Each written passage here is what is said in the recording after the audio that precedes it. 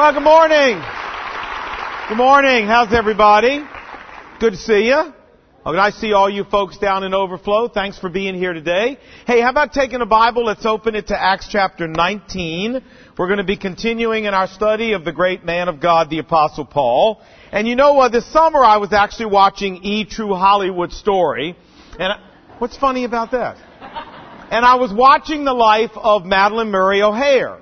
Now, I think all of us know who she is. This was the lady who filed the court case that was responsible for prayer being discontinued and declared unconstitutional in the American public school system. 1963 was the year. And her son John, along with her, founded the American Atheist Association. And she and John, I learned from the program, were both murdered a number of years ago.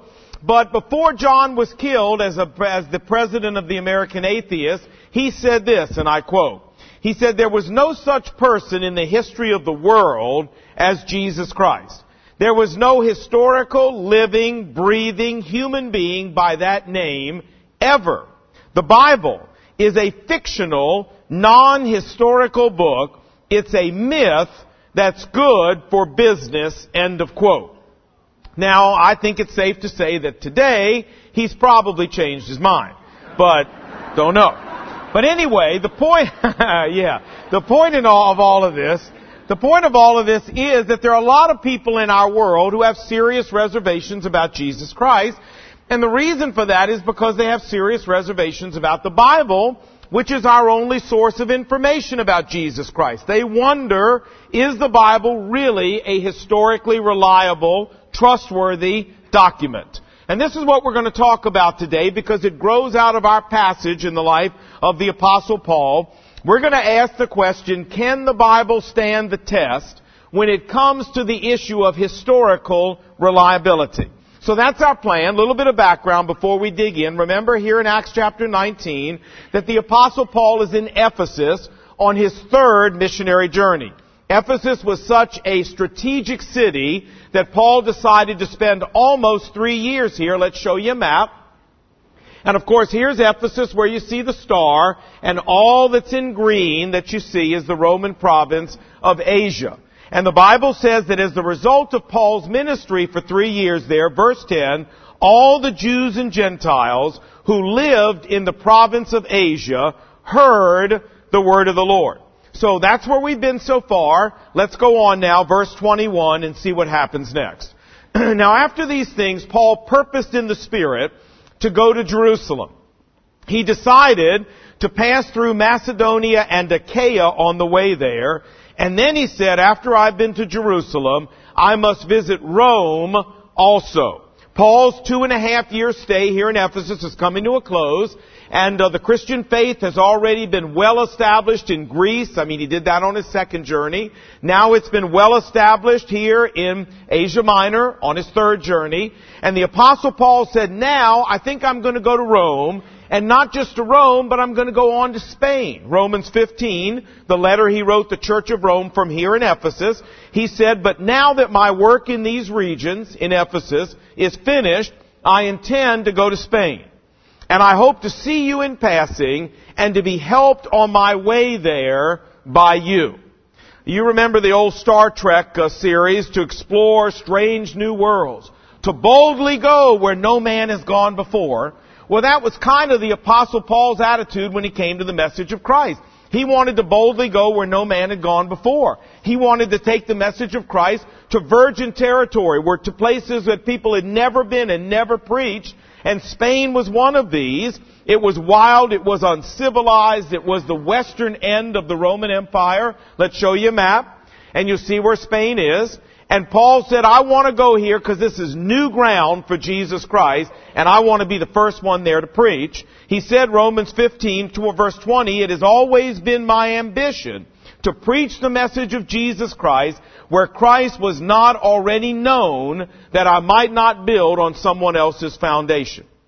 However, before Paul went to Spain and Rome, he says here, verse 21, that he purposed in the Spirit to go to Jerusalem. What this means is he prayed and prayed about it, and he really felt the Holy Spirit was giving him the purpose and the direction to go to Jerusalem. He mentions this in the next chapter, chapter 20. He says, and now compelled by the Holy Spirit, I am going to Jerusalem. Here in Acts chapter 19, Luke doesn't tell us why Paul was so excited about going to Jerusalem. But if we compare Scripture with Scripture, we can figure it out. So let's look at some other passages in the New Testament and we can figure it out. Romans 15, Paul writes, but now I am going to Jerusalem in order to serve the believers there. For the churches of Macedonia and Achaia have been pleased to collect an offering for the poor believers of Jerusalem. So after I have completed this task of taking the offering there and made sure that they in Jerusalem have received this gift, I will go to Spain and I will visit you in Rome on the way. Remember, we've told you before that the believing community in Jerusalem at this time was very poor. That was because the other Jewish people in Jerusalem boycotted their businesses as a way of punishing them for believing in Jesus. And so Paul felt that the Gentile churches that he had started around the world, that they had a responsibility to help and stand by their Jewish brothers there in Jerusalem. And so he says of chapter 15, verse 27, for if the Gentiles have shared in the Jewish people's spiritual blessings, he means the Messiah, the Word of God. He said, then they, the Gentiles, are obligated to share their material blessings with their Jewish brothers. And so what Paul was going to do, let's show you a map, is he says, I'm coming back to Macedonia, everything you see in orange on the screen. I'm going to go back to Philippi, to Thessalonica, to Berea, all these churches that I started. And then I'm going to go to Achaia, everything you see in blue on the map. The main church there was the church of Corinth. And I'm going to collect an offering, and then I'm going to take it to Jerusalem for these poor believers. So let's summarize. We'll talk more about this offering later.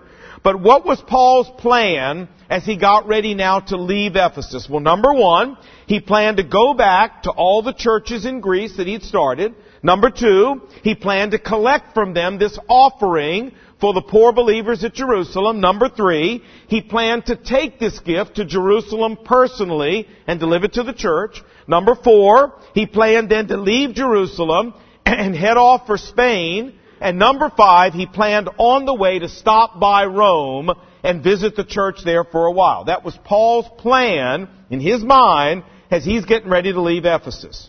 Okay, verse 22. So Paul sent two of his helpers ahead of him into Macedonia, that is to start making preparations for this offering, Timothy and Erastus, while he stayed at Ephesus a little while longer. Verse 23, and about this time there arose a great disturbance about the way, the Christian faith. A silversmith named Demetrius, who made silver images of Diana, was bringing in no little income. Stop there for a second. Remember that the temple of Diana was located in Ephesus. It was one of the seven wonders of the ancient world. People came from all over the world to worship here, to worship this goddess. And today they've actually uncovered the temple. Here's what exists today. This is true. That's it. Nothing else there. But it was the wonderful temple of Diana that you saw.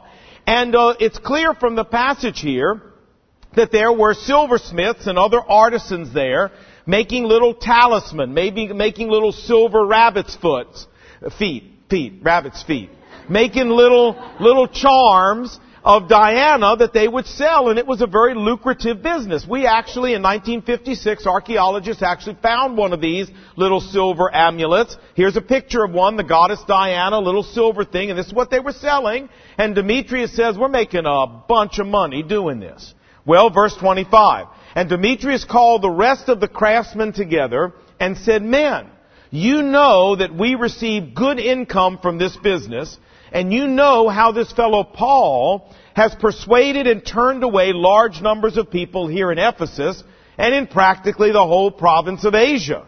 Paul says, that man-made gods are no gods at all. Isn't it wonderful? Demetrius figured out the message. He got it. There is danger, Demetrius says, not only that our trade will lose its good name, but also that the temple of the great goddess Diana will be regarded as worthless. And when they heard this, they were filled with rage and began shouting, great is Diana of the Ephesians. And soon the whole city was in an uproar. and they seized Gaius and Aristarchus, Paul's traveling companions, and dragged them into the theater. You know, only 30% of Ephesus has actually been dug up today, but interestingly, they have dug up this theater. And let me show you a picture of it. You're standing at the top of the theater and looking, and the road that you see running with all the columns is part of the Appian Way running all the way from Rome into here in Asia Minor. And right at the end of that little road, I'll point to it, is where the Mediterranean Sea used to come. It's all silted in now, but the Mediterranean Sea used to run right to the end of that long road. And so people would get off their boats, walk up the road, and they'd be right here at the temple, and then they'd turn right and go into the city. This temple seated 25,000 people, 10% of the whole city, and this is where they dragged Gaius, and this is where they dragged Aristarchus, here in Acts chapter 19. This theater is an unbelievable archaeological site, and really, celebrities have come from all over the world to see this. I have a picture of one right here, and I'm just kind of playing with you a little bit, but you can see behind me the size of this theater. It's enormous. Well, this is where they took Paul's friends. Verse 30. And Paul wanted to go and appear in the crowd, before the crowd, but the disciples would not let him go. They said, Paul, it is way too dangerous for you to go down there.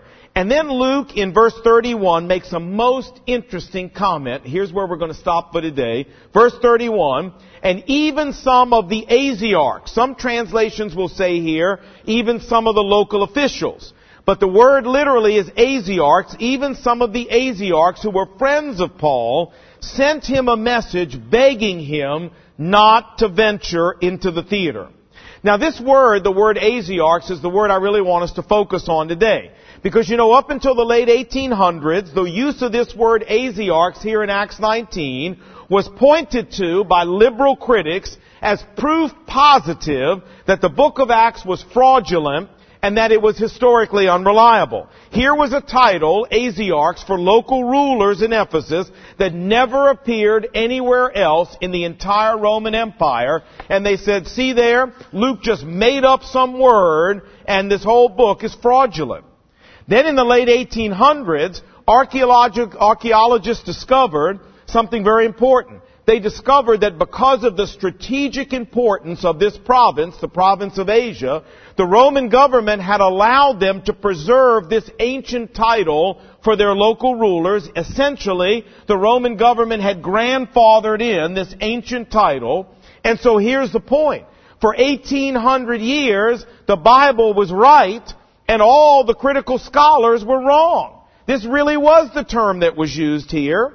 And the word Asiarchs here in Acts 19, instead of proving that the Bible is historically unreliable, what it actually proves is that the Bible is historically accurate to a fault. Now that's as far as we want to go in the passage for right now, because we want to ask a question. And y'all know what our question is. Yeah?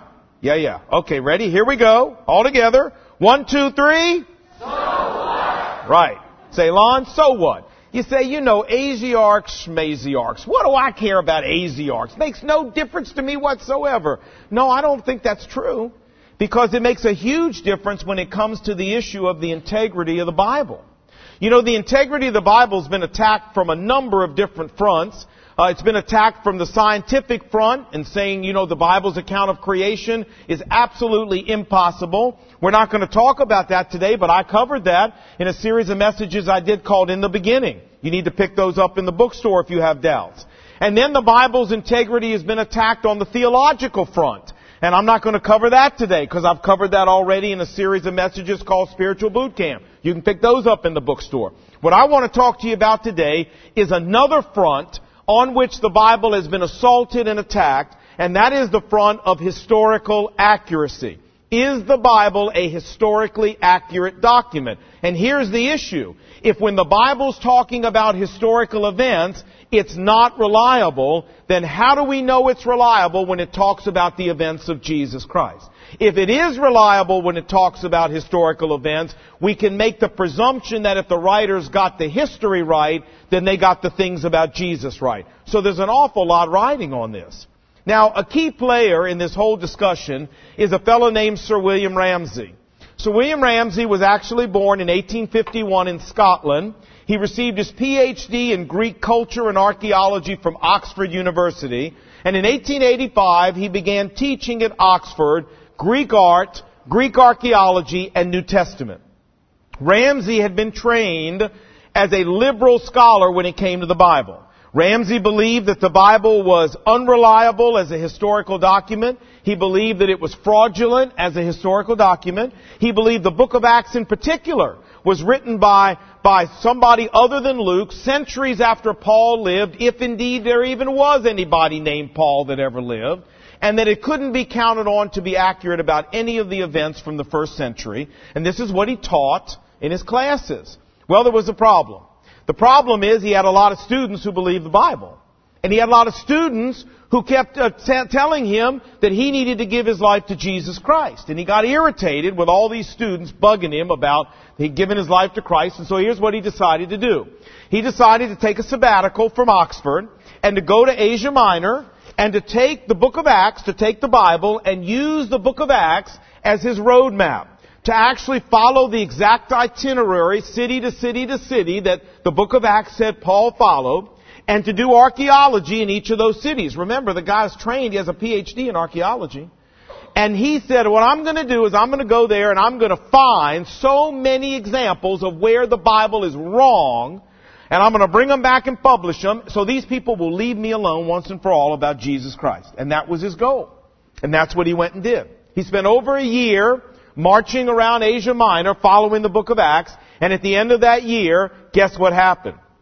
He became so convinced that the Bible was right, he became so convinced that the Bible was accurate, that he did three things. Number one, he gave his life to Jesus Christ. Number two, he came back to England and publicly recanted all the liberal teaching he'd been doing about the Bible. And number three, in the end of the 19th century and the beginning of the 20th century, he became the most outspoken and erudite defender from a scholarly point of view of the Bible anywhere in the world. As a matter of fact, Sir William Ramsay was the man who discovered the truth about Asiarchs that we just learned in Ephesus. He's the one that figured out that's really what they were called in that town. Listen to what he said, and I quote. He said, I began with the fixed idea that the book of Acts was essentially a second century fraudulent composition. You understand what he's saying here? I went over there convinced it was a fraud. I didn't go with any presumption it was true. He said, I never relied on its statements as trustworthy for first century conditions, but I gradually came to regard it as an authority for the topography, historical conditions, and society of Asia Minor in the time of Paul. Luke is a historian of the first rank. End of quote.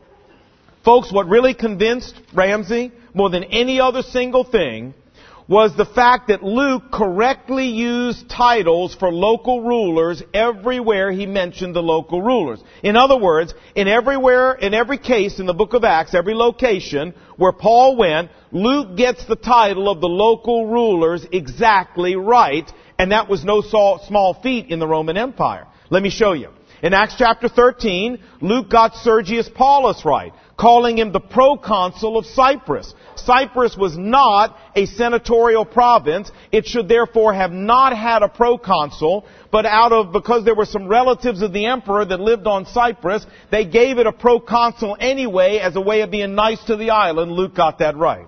Acts chapter 18, he got Gallio right as the proconsul of Achaia. In Acts chapter 28, he got the chief official on the island of Malta where Paul was shipwrecked right. He called him the protos in Greek, the first man of the island, which was the unique title that was used for the ruler of this island. In Acts chapter 16, he got the local ruler of Philippi right, calling them praetors. And it's interesting that Cicero, the Roman poet, mentions to us that the technical title for rulers of colony cities, and Philippi was a colony city, was duumvirs. But then Cicero says, and I quote, although they are called duumvirs in other colony cities, the rulers at Philippi like to be called praetors. End of quote. So not only did Luke know that, he knew the nickname of these people that they like to go by. Very interesting that he knew that. Hey, in Acts chapter 17, Luke calls the chief magistrates of the town of Thessalonica politarchs. Now, this title never appears, even to this day, in any Greek document, in any Roman document of any kind, and this was pointed to as proof positive, the exalted proof that the Bible was absolutely wrong. Luke's just making up names as he goes along. But then, in 1835, archaeologists working in the city of Thessalonica found a stone, and on that stone was an inscription that mentions politarchs as being the local rulers. And since then, we've found 64 other stones mentioning politarchs from the town of Thessalonica. It still doesn't appear in any Roman document. It still doesn't appear in any Greek document. But we have 65 inscriptions confirming this is what the rulers in that town were called. Luke got it right. No one 5 centuries later could have gotten it right because it never appears in any writing. How did Luke get it right if he wasn't there when the Bible says he was there? We've already talked about Asiarchs in Acts chapter 19, but let me give you one more example, last one. Here in Acts 19 verse 38, Luke refers to the proconsuls, plural, of Ephesus. They say, aha, aha, aha, aha. See? So you said the local rulers were Asiarchs. And now here you are 6 verses later, 8 verses later, saying they're politarchs in the Bible. You see there, the Bible contradicts itself in 10 verses. Wait a minute. Yes, you're right. The local rulers of Ephesus were called Asiarchs. But we know from archaeology now that the Roman government also insisted on sending its own representative to rule over the whole province. And as a senatorial province, the ruler was a proconsul. You say, but Lon, he said proconsuls. There was only one proconsul per province, right? That's correct. So see there, you say the Bible's wrong. Luke says there was more than one. We know there's only one. Wait a minute. Not yet. 54 AD. Remember, Paul was in Ephesus 53 to 56 AD. We know in 54 AD, Nero, you know Emperor Nero, the guy that played the fiddle? You know what I'm talking about? Okay. His mother got mad at the proconsul in Ephesus. The proconsul's name was Julius Silanus, and she sent 2 assassins to kill him, which they did, 54 AD. We also know from Roman records that Nero took his time in appointing a successor. So for 2 years, from 54 to 56, these 2 assassins were appointed by Nero's mother as interim proconsuls in the province of Asia. And therefore, in 55, when Luke is writing this, there are 2 proconsuls in Asia right then. These 2 interim guys, they were only there 2 years, but they were there the 2 years the Apostle Paul was there. Luke got it exactly right. Exactly right. You know, there's an old Sherlock Holmes story about how this fraudulent ship captain was trying to get some friends of Holmes to give him some money. He was trying to swindle them. And so Holmes went and met with these ladies he was trying to swindle and with this captain, fraudulent captain, for dinner. And as they were leaving, he says, ladies, he says, whatever this man wants from you, I would recommend that you give him nothing. He's a fraud and a liar. As they were walking home, according to the story, Watson is walking with Sherlock. And Watson turns to Sherlock Holmes and said, how could you possibly have figured that out in such a short time, just having dinner with the man? Here's what Holmes said, and I quote. He said, my dear Watson, no genuine seaman would ever speak of his ship tossing to the right and the left as this man did. He would have said to the port and the starboard. Nor would he have talked about the front and the back of the boat, but rather the bow and the stern. Sherlock says when we are being offered falsehood, simple little facts, such as the right words in the right places, reveal the truth. End of quote. Well, friends, listen, the opposite is true. When we have all the right words in all the right places, as Sherlock Holmes says, there is a presumption, not of falsehood there, but a presumption of truth. And what we've seen here is that Luke got all the right words in all the right places for all of these rulers. In fact, the truth is, it's taken modern scholarship 1,800 years to catch up with the Bible. The Bible's been right the whole time. Ramsey said, and I quote, one of Luke's most impressive claims to historicity, to historical accuracy, is that he always gets titles right. How a writer handles titles quickly betrays him if he is trying to construct a forgery instead of having been there as an eyewitness. Ramsey continues, the officials with whom Paul and his companions were brought into contact are those whom our historical records now tell us would have been there. Every official in Acts is found precisely where he ought to be. Proconsuls in senatorial provinces, Asiarchs in Ephesus, praetors in Philippi, politarchs in Thessalonica, etc. Ramsey concludes, the only reasonable conclusions are, 1, that the book of Acts must have been written by an eyewitness of the events, and 2, that the writer was a stickler for accuracy. You know, when we take tours to Israel, there's a little mantra that I make people say. And it goes like this. The more they dig out of the ground, the more the Bible proves to be true. Now that's a direct quote from me. I said that. Okay. The more they dig out of the ground, the more the Bible proves to be true.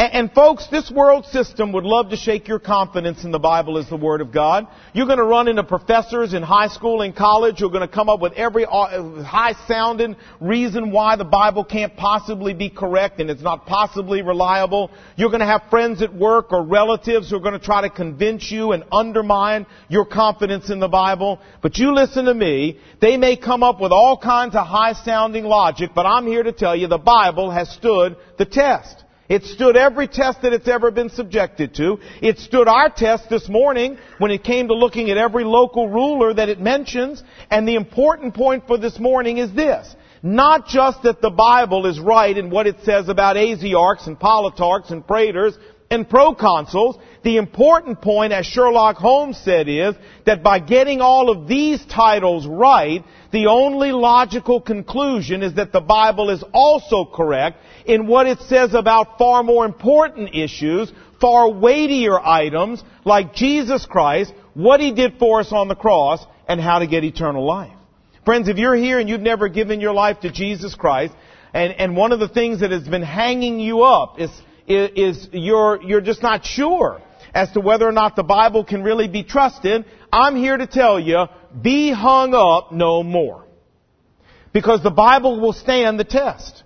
And for those of us here who have already put our trust in the Lord Jesus, I hope you'll walk out of here and say, you know what? I'm walking out with a greater confidence in the Bible than I walked in here with. Because you know what? If he gets all these little titles right, anybody who was that precise and cared that much about details like that, well, man, he's got to have gotten the stuff about Jesus Christ right, because that's the more important stuff. You know, when I was growing up, we didn't sing this song that we're about to sing, because we didn't sing this song in the synagogue. We didn't do this song. But a lot of you sang this song growing up, and you've sung it with your children and maybe with your grandchildren, and it goes like this. The wise man built his house upon the rock. The wise man built his house upon the rock. The wise man built his house upon the rock, and the rains came a-tumbling down. The rains came down and the floods came up. The rains came down and the floods came up. The rains came down and the floods came up, but the house on the rock stood firm. Yeah, all right. Now, you know, that's a lot more than a kid's song. That's a formula for life that God's trying to give us. And it's a formula that works. Friends, when we build our house on the rock of the Word of God, hey, the storms can come and the rains can come and the floods can come, and it doesn't really matter, because when all the dust clears in eternity, you're going to still be standing on the rock and your house is going to be fine. And so let me challenge you here today. You don't need to have any concerns about the Bible. It stands the test. It is a historically reliable document in a way that is challenging for modern scholarship to even explain. And if it can be trusted to tell us the truth about history, it can be trusted to tell us the truth about the Lord Jesus. Build your house on the rock. You'll never be sorry you did. Let's pray together. Lord, thanks for talking to us today about the Word of God and the fact that it is the rock to build our lives on. And thanks for helping us look even at something as little and trivial as the title of local rulers in the book of Acts, and showing us that in every case the Bible gets it right. Even in some cases that modern scholarship has never gotten it right. The Bible gets it right. And use that to encourage our faith today and deepen our confidence in the Word of God. May we build our house on the rock, the Word of God, so that, Lord, when all the dust clears in eternity, we'll still be standing, because the house that's built on the rock stands firm. Send us out into our world with that kind of confidence in the Word of God, I pray. And I ask this in Jesus' name. Amen.